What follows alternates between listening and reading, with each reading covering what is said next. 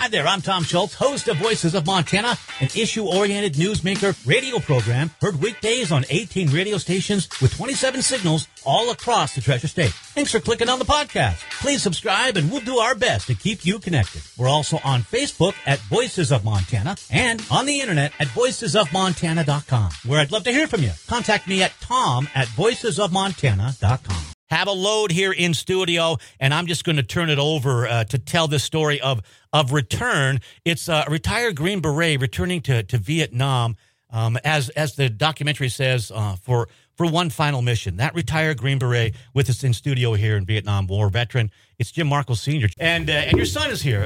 And both servicemen, thank you for your service. I appreciate it.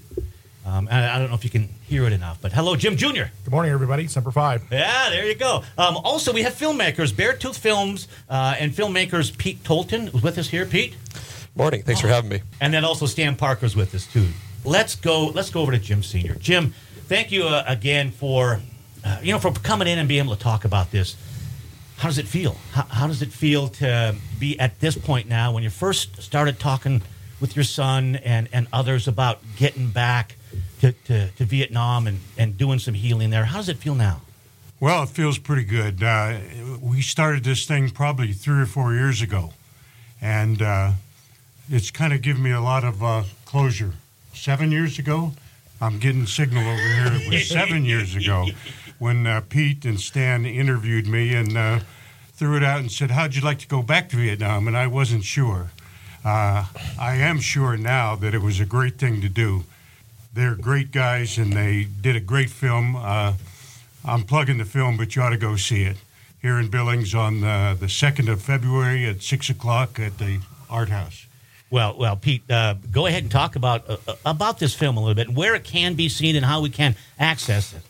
Sure. This is a feature-length documentary that, like Senior mentioned, we started working on, back 2016, and now, we've shown it just a few times in Billings and, and in Missoula, and we're really excited for a 2-week run at the Art House, the newly renovated Art House in downtown Billings, and beginning Friday, February 2nd at 6 p.m., where all four of us, the Jims and Stan and I, will be present, and we'll have other screenings with post-screening Q&As and special panels and guests in attendance to kind of get some much-needed context to the film and also add value and introduce audience members to additional services and resources for mental health and veterans and connecting intergenerationally, which is what this film's about. Yeah, that's really a big part of it. I'm going to say hello to Jim Jr., and I appreciate your role in this as well.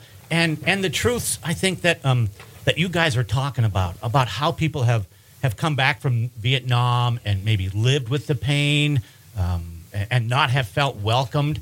And as your father experienced that, and then you in the military as well, it brought new insights to you, I would hope. Absolutely. We, looking back, President Reagan was president when I joined the service, so I'm getting up there in years. And so you look at that era, coming back from late 60s and 70s, joining the military was not a popular thing to do. Post 9/11 veterans have a different perspective and a different reception from the United States in general. So, my father's generation and my generation, we were just kind of ignored. And so, for his experiences there, he was over there quite a while because it's multiple tours. So I grew up all over the world. I was born in Italy, and we traveled and moved. So we were never in one place very long. But with his 2 branches of service, he was in the Army during the Vietnam era, and then he switched over to the Marine Corps in the 70s. So we got like a dual experience, like the Army bases, Fort Benning, Georgia, and then Camp Lejeune, North Carolina, which is a Marine Corps base, and then Camp Pendleton. And so it was quite the arc, of his career. Jim Sr., when did you recognize that some of these things were boiling up and that you wanted to deal with them? You probably couldn't put a finger on it necessarily, but when did you start thinking, and maybe when did you crack the ice to start talking about it? Well, when did I find out that I had PTSD? I should have asked it that way. That is a while back. I just woke up one day. I was frustrated with everything. My family was frustrated with the way I was acting. And so I went and got some help. and I got some help from an ex-helicopter pilot who told me, you did the best you could do at the time, so don't stay there. Move forward. So that's what I'm doing right now, moving forward. PTSD never goes away. It's like, no, you can't quit smoking. You always think about it. Jim Jr., I'm going to have you kind of talk about that. Yeah, and you guys have done that. You don't get this level of intimacy in a film unless you're willing to talk about it. And you guys talked about building the trust, and you have trust with these people. What can you share about, as your father noted, I became a little bit difficult because of those experiences? Well, I would say that, always put off to like troops blowing off steam, brawling is just part of the military, Yeah. So, in more extreme cases, they've had, incidents where suicide and sometimes lashing out and things like that. So there's all manifestations of PTSD. But for my father, I think it happened after retirement.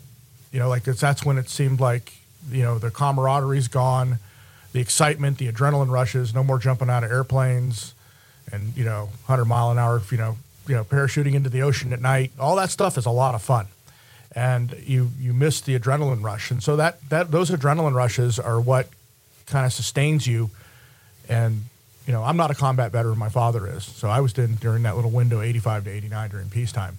But I still did a lot of training and, saw a few things here and there. We had fatalities during training and things. Yeah. It's just part of the life in the military. You put your life on the line, literally. And it was the genesis of a very successful business as well, Red Ox. Right. Father and I, we kind of, his last duty station here was Billings. So he ran the reserve training unit here for the reconnaissance unit. And I would come up on leave and hunt with him. So once a year, I would take my annual leave and come up here and hunt with him. And when I got out, he coaxed me up here to come up and start Red Ox. And so we got that kind of off the ground, out of the basement of the house. And I have my business partner who's a Navy veteran. And Perry was like employee number 3 or 4. And so since then, we've taken it in the direction that everybody kind of sees and knows. But, in the beginning, it was just my father and I. There is a story behind that as well. Red Ox, REDOXX.com for more information on that. Were you both former paratroopers or? Yes. Yeah. That's where the idea came from, and that's where the logo comes from as well. Stan Parker, we got your mic working? I don't know. Is it working? Oh, here, come over here. Come in here. I want you to tell me, because as I started here, I started talking about how we keep things inside an awful lot, and that's kind of the genesis of PTSD. How do you tell a story? How did you tell this story to get the trust and also to be able to convey that sense of healing throughout it all? Well, I think that's a great question, and I think most of the filmmaking process is really just listening. Putting ourselves in situations where we can ask these guys questions and be able to receive their responses. And I think that, especially when it comes to veterans of any generation, I think, it's not necessarily about prying into painful memories or like scratching at stuff, but I think it's about just like showing that you're willing to receive stories when they're willing to be told, and then honoring those stories once they're told. And I think that, as a journalist and filmmaker, you just hope that you can really portray someone in a way that's honest and respectful of their experience, and in a way that other people can learn something from that experience. I'm going to have you respond to that as well, the challenges that you had to overcome in making this documentary. Well, there were many challenges. I've been trying to think of a better way to phrase due to my incompetence, but I should say we've learned a lot in the past 6 years. And so of course, the story we set out to tell very much morphs as you get into it, and that's kind of the magic and difficulty of observational documentary filmmaking, is that you know that there is some sort of story, you find identifiable, compelling characters, you get to know them, they get to know you, you build trust. But of course, by the time we finished our first publicly viewable cut in 2022, it was just a totally different animal than what we started out with. And it's interesting. as a distinctly community, very local effort, we're staying in touch with Jim Sr. and Jim Jr., and we have great relationships. And so not only do we have a level of integrity and, kind of dedication to honesty that compels us to represent them authentically, but we got to keep showing up and facing these guys afterwards. So we're not just parachuting in, hanging out with them for a couple days and leaving to edit and depict them however we see fit. We're continuing this relationship over the years, and that keeps a high bar for us to keep it real. Jim Sr., was there a twisting of the arm? Did 2 people, 4 people have to get that arm to? How difficult was it for you to say? And this is very personal. How difficult was it for you to say, "I want to open up my life to other people's to learn from this struggle"? It was very difficult, especially in the beginning. You had to establish trust in the people that are going to do this. So we did a lot of one-on-one interviews prior to going to Vietnam, a lot. And during that time, it was very emotional. And I began to trust them, and then they said, well, are we really going to go? And then when we finally decided to do it, it went pretty fast. I bet it did. What was that journey for you, Jim Jr., when you saw your dad go through this emotional time? Well, part of, dealing with father-son relationship, right? Yeah. He's my father, not my friend. He'll probably say the same thing. Right. That's the thing. You look back at our generation and how fathers and sons had that adversarial, challenging, I had to measure up to him, so we, in some ways it's a small competition. I'm never going to, have the career that he had. Right. But I did join the Marine Corps. I did get into reconnaissance. Some of the things, the goals I set for my life, I was able to say, well, I can do that too.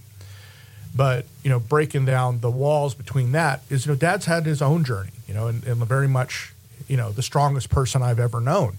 And so looking at that and saying, how could he be hurting? I just couldn't imagine it. And so that's his story, his journey. I'm there to support, I got his back. Marine Corps officers and also Green Berets, Jim Markle Sr., Jim Markle Jr. We're with Pete Tolton in studio and also Stan Parker. I thought I was doing the right thing at the right time. At that age, it was exciting. It was a high, I got to say that. It seemed surreal, like a movie you'd see through your own eyes. It wasn't until 1980, 5 years after the end of the Vietnam War, that the condition post-traumatic stress disorder was even identified. 1 minute we're in combat, next minute we're back home. It was just too much. You get so far down that you can't climb out. And that's when you either get help or that's it. That was the voice of Jim Markle Sr., part of this trailer. Let's continue it on here. It's a 2-minute trailer for the documentary Return. He'll be able to just show me, which may be easier than just talking about it. That's Jim Markle Jr. Brought something back from Vietnam. He's carried it with him for 40 plus years now, and I think he's going to leave it behind. I hope he can. I want to make sure that what I did was okay, that it was worthwhile to do.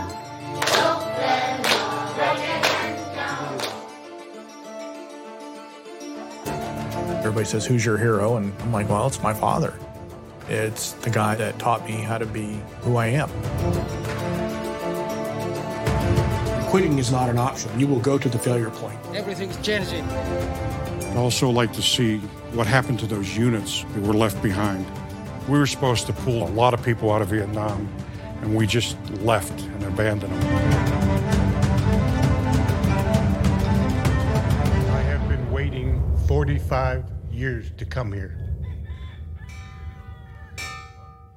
Again, that's the trailer for the documentary Return. You can find out more information and even how to show that in your communities, returnfilm.org. We have the director and producer in studio, director Pete Tolton, producer Stan Parker, and then also I don't know if you guys like being called the stars of the show, but I think it's an easy reference for us to make. Jim Markle Sr. and Jim Markle Jr. here. And this is the story of Jim Markle Sr.'s return to Vietnam after you had noted 45 years, Jim Sr. What was it like? So then after 45 years, you land. I mean, what was that experience you were going through? Well, I had heard about people getting off the plane, walking out the door, and getting back on the plane. I wasn't sure what to expect when I got off the plane. Because when I walked out that door and the sight, the smells, the sounds, everything seemed like it just hit me and I was back in Vietnam and it was just like yesterday. So we picked up our guide and we proceeded to spend 27 days on camera with all these guys filming me, and I'm supposed to ignore them. That's not weird. Yeah. So, again, go ahead and tell that story then. What your first day, kind of unnerving, but in the telling of the story, there was a point where you felt more comfortable. When did that come? Actually, I don't think it was unnerving. When I walked out that door, we met the guide. I was kind of at home. It was, going back, and the stress wasn't there.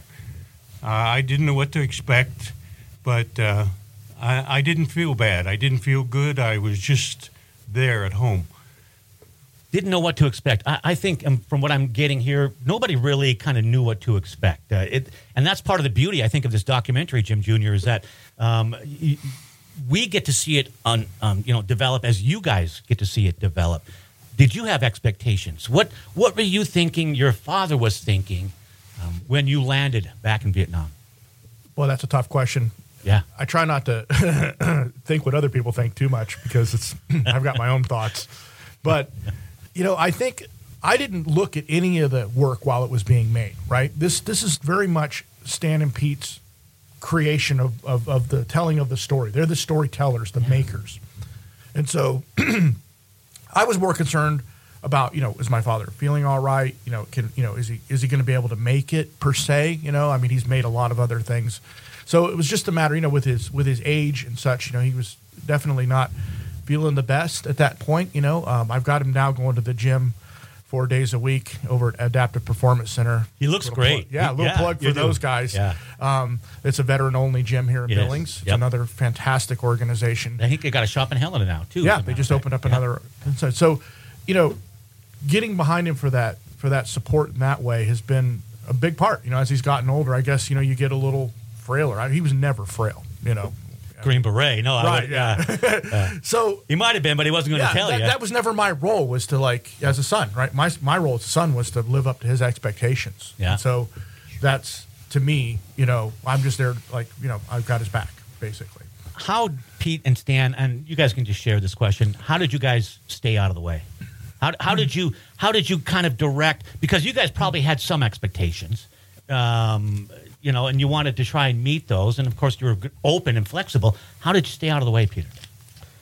Well, we spent a lot of time just, being on the periphery of the moment with our cameras and with our audio gear and just trying to capture what was happening authentically without interrupting.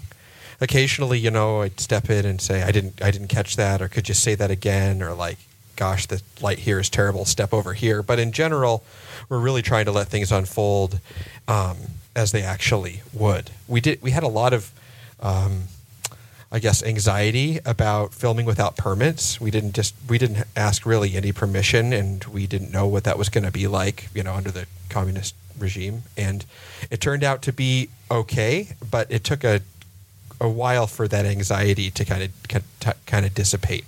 But really, we are there as observers, but also inevitably co-participants. We are riding in the van. We are eating meals together. We're trying desperately to defer our eating so we can capture an authentic lunch and then inhale our food in 90 seconds. But that is, as we were discovered, quite impolite. Everybody's laughing here about that, by the way. Yeah. And so it's a it's a tricky role to play because obviously 100% authenticity is impossible just by our being there, and by our being there with this equipment and this intention, and this intention being known in every room we walk into effectively.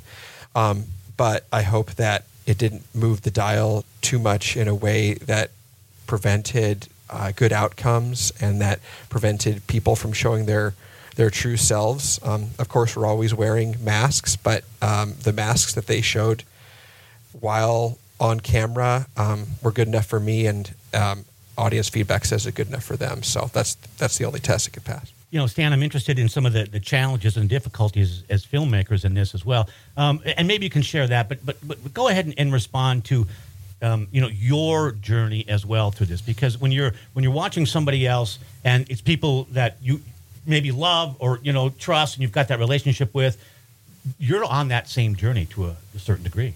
Yeah, I think when you bring up the journey part of it, just managing the logistics of this pretty complex trip was a monumental task in itself. And we got off on a really crazy footing where our flight got delayed when we were over there. We all got separated on different itineraries. There's a chance that Pete got sent to Japan, and me and the Jims got sent to Malaysia. And there was a chance and they were just trying to get us on seats as they came available. There was a chance I was going to get separated from the Jims on their flight to Vietnam and not get there when they arrived. So the first day we were in Vietnam, we were just trying to get synced back up and get Pete there and and then just you kind of don't realize till you're there just how long the days in the van are going to be. There were several days where there were just travel days, and I think obviously we didn't schedule we scheduled barely any breaks for ourselves. There was a couple beach days for the Jims, but Pete and I didn't schedule a rest day for us because we were filming their rest days. So, it was, I'd say it's really pretty exhausting, but also really stimulating and really fun, and just it was a real honor to get to participate in these guys' journey.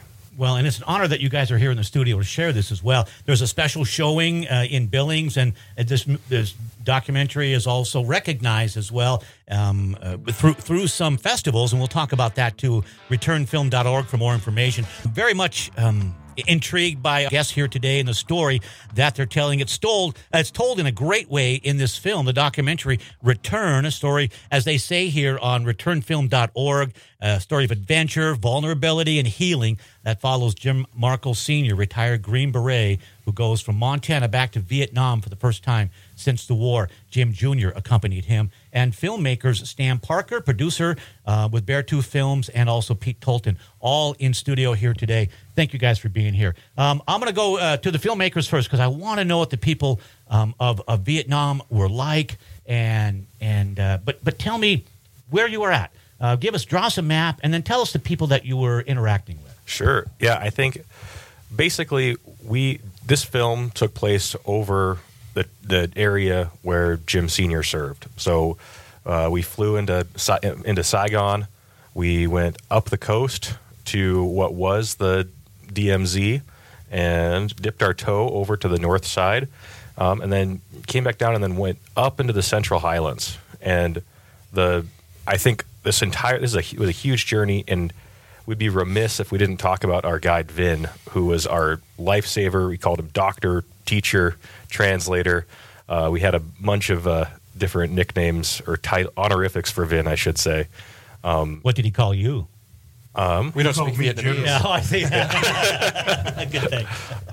But Vin was just great. We had local guides everywhere we went, but Vin was our main guide who was going ahead of us to make sure that the people we were about to meet knew we were going to show up with cameras and film everything. To make sure all our food was safe to eat. Yeah.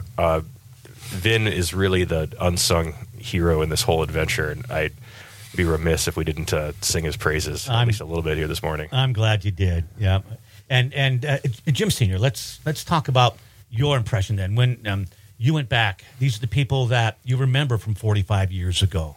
and you're seeing them again, and you've got some questions, and your heart's probably wanting to pour out to them a little bit about, as you noted, we played that trailer, was it okay?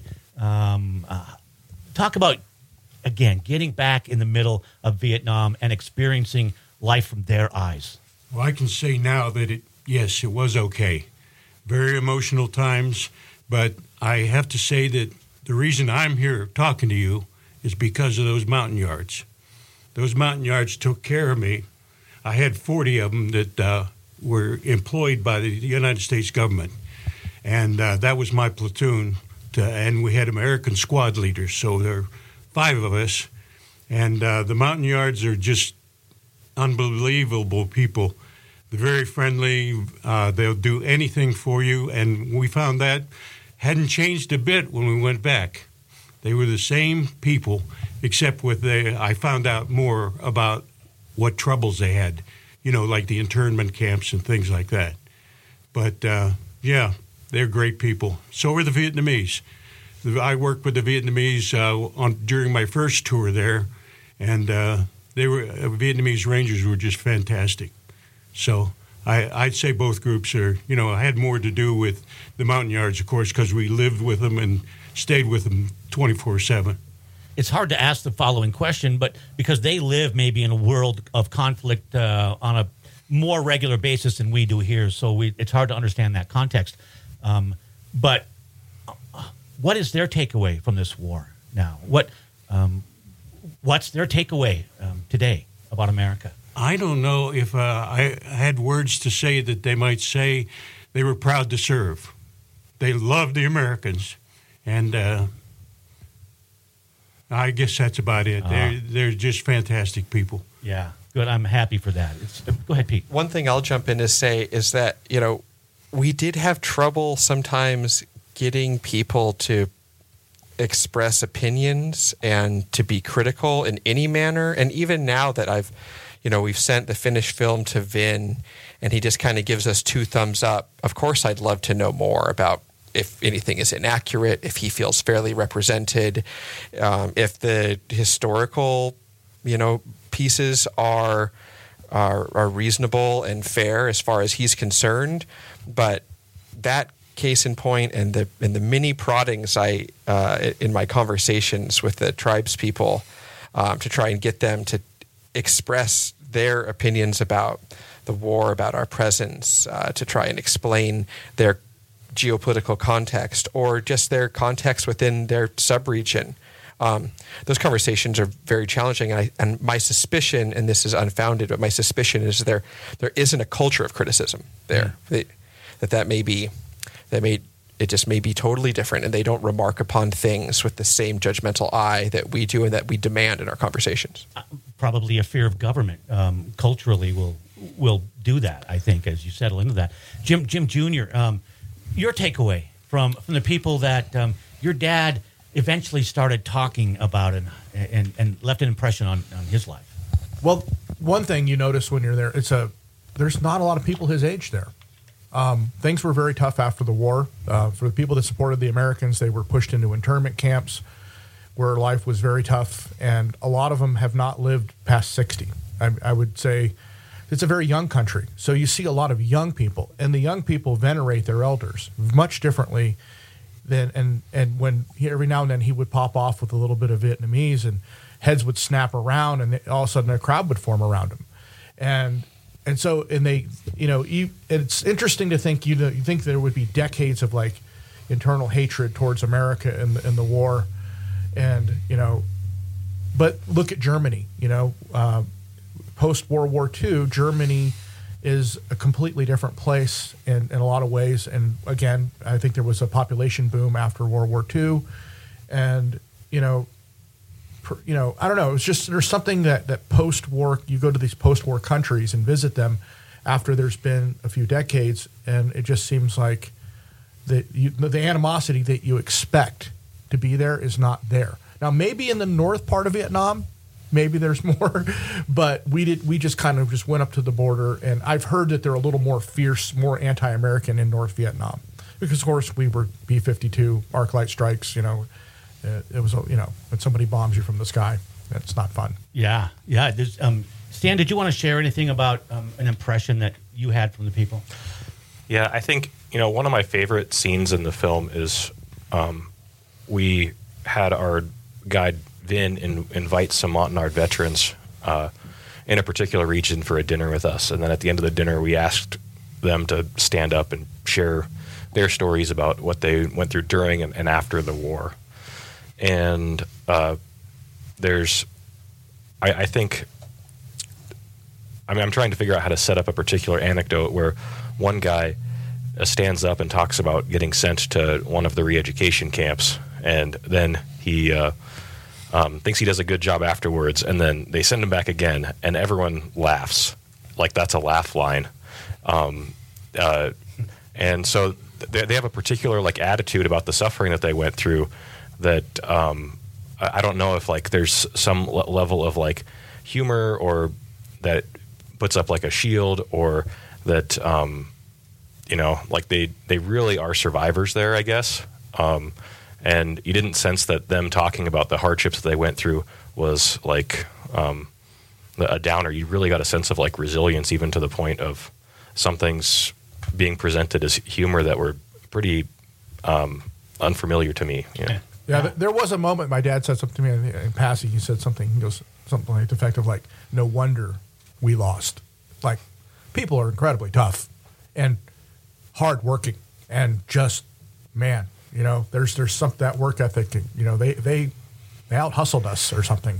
Well, yeah, and all the work they had to do after the war, so replant the forests, to sweep the minefields, to rebuild their food supply, to rebuild. You really got a sense for afterwards they went to work. How much of that for you, Jim Sr., was important to help you in this healing process, to find out how they responded after the war, to what they went through? How did you absorb that as part of your personal healing and journey through this? I think it's 100% of why we went there. I was sad to hear about the camps and the re-education and things like that. But then, like Stan says, they are resilient people. They came back. The scene that he's talking about is extremely emotional in just watching it again, And I even got the opportunity when we had a little get-together with the Montagnards to meet one of the survivors in my unit, which was really outstanding. And the rest of them knew. We had pictures. Stan and Pete brought pictures of me in the early days, at the beginning of the film with my beret on, and they reacted to that. They knew that. They probably didn't know me. 90% of them didn't know who I was, but they knew what Green Berets did. And it was kind of heartbreaking because, again, we left them high and dry. We did not take them back to the United States that we were supposed to. That's the hard part. And that's the lessons of war as well that we hopefully take and do better in the next sort of conflict. And that's a great story. And I was going to ask if there's a face or a voice that comes to mind. And that gentleman was one. Jim Markle Jr., is there a face or a voice that comes to mind when you think back of your time with your father in Vietnam? Boy, that's a tough one. I think my overall takeaway from it was the fact, from the 50,000 foot perspective, was the fact that the country had healed and had modernized, and it was a vibrant place, and it's someplace I'll for certain go again in my life. But it's a pretty amazing country. I've been to a lot of places on the planet, and it's one of the more interesting ones I've been to, just for the simple fact that the people there are, they're not bitter.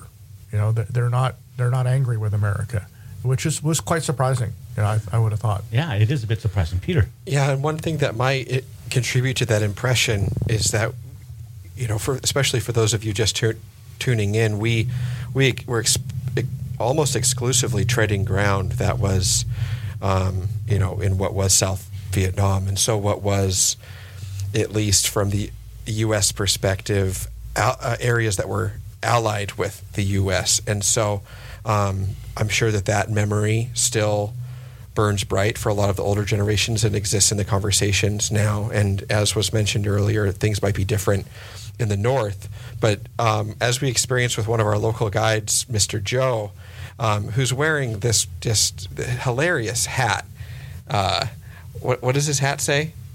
Make America Great Again? Yeah, is it just explicitly that? Yes. And the sort of the nuance of that, we just didn't ask, because my impression is that Joe simply loves America, and that's kind of what he's all about. And so I think it was a homecoming, as I understand. I don't want to put words in Jim Sr.'s mouth, especially while he's in the room, but it was like that old unity that's still there for some people. To finish up, Jim Markle Sr., Jim Markle Jr., and also Pete Tolton and Stan Parkhurst were talking about this documentary, Return. And Jim Sr., I want to make sure we get a message out here, because as we talked, you kept a lot of that stuff inside, and a lot of veterans do that, and there's a lot of reasons for that too. But you went back and got that healing, and now you understand maybe that healing process a little more. What can you share with others out there who might be at that very same line? Well, basically, PTSD does not leave you. It does not go away. I would say get some help. There's plenty of help here in Billings with the VA and with private counseling. I go to a group thing with other Vietnam vets, and it really helps. So I would say go get some help. Go see the movie, too. Yeah. You might get a new perspective on PTSD. I'm going to save at least 30 seconds for that. Jim Jr., you served as well, but not in conflict time. Does PTSD approach you? Mildly, yeah. You get in some scary situations, but we train for that, and jumping out of planes and rappelling and fast roping and swimming in shark-infested waters, but that sort of stuff. You just, for me, just living the life of danger is fun. So yeah. Anybody who knows Jim Jr., they're shaking their head. Yeah, we get that. Stan Parker, please, in the last 30 seconds here, tell me how people can access this film and why they should. Great. Well, for anyone in the Billings area, we plan from February 2nd to the 15th at Art House Cinema and Pub in downtown Billings. Come from all around, for that matter. And for people who aren't in the Billings area, we'd love to hear from you if you'd like us to bring the film to your community. There's a contact form on our website at returnfilm.org. We'd love to hear from you. Also a link to ticketing at the Art House there. You guys were really good. Thank you for that, and thank you for telling your story, Jim. Thanks again for joining us for the podcast, and join us daily Monday through Friday, 9 a.m. to 10 a.m. for more Voices of Montana on local stations all across Montana.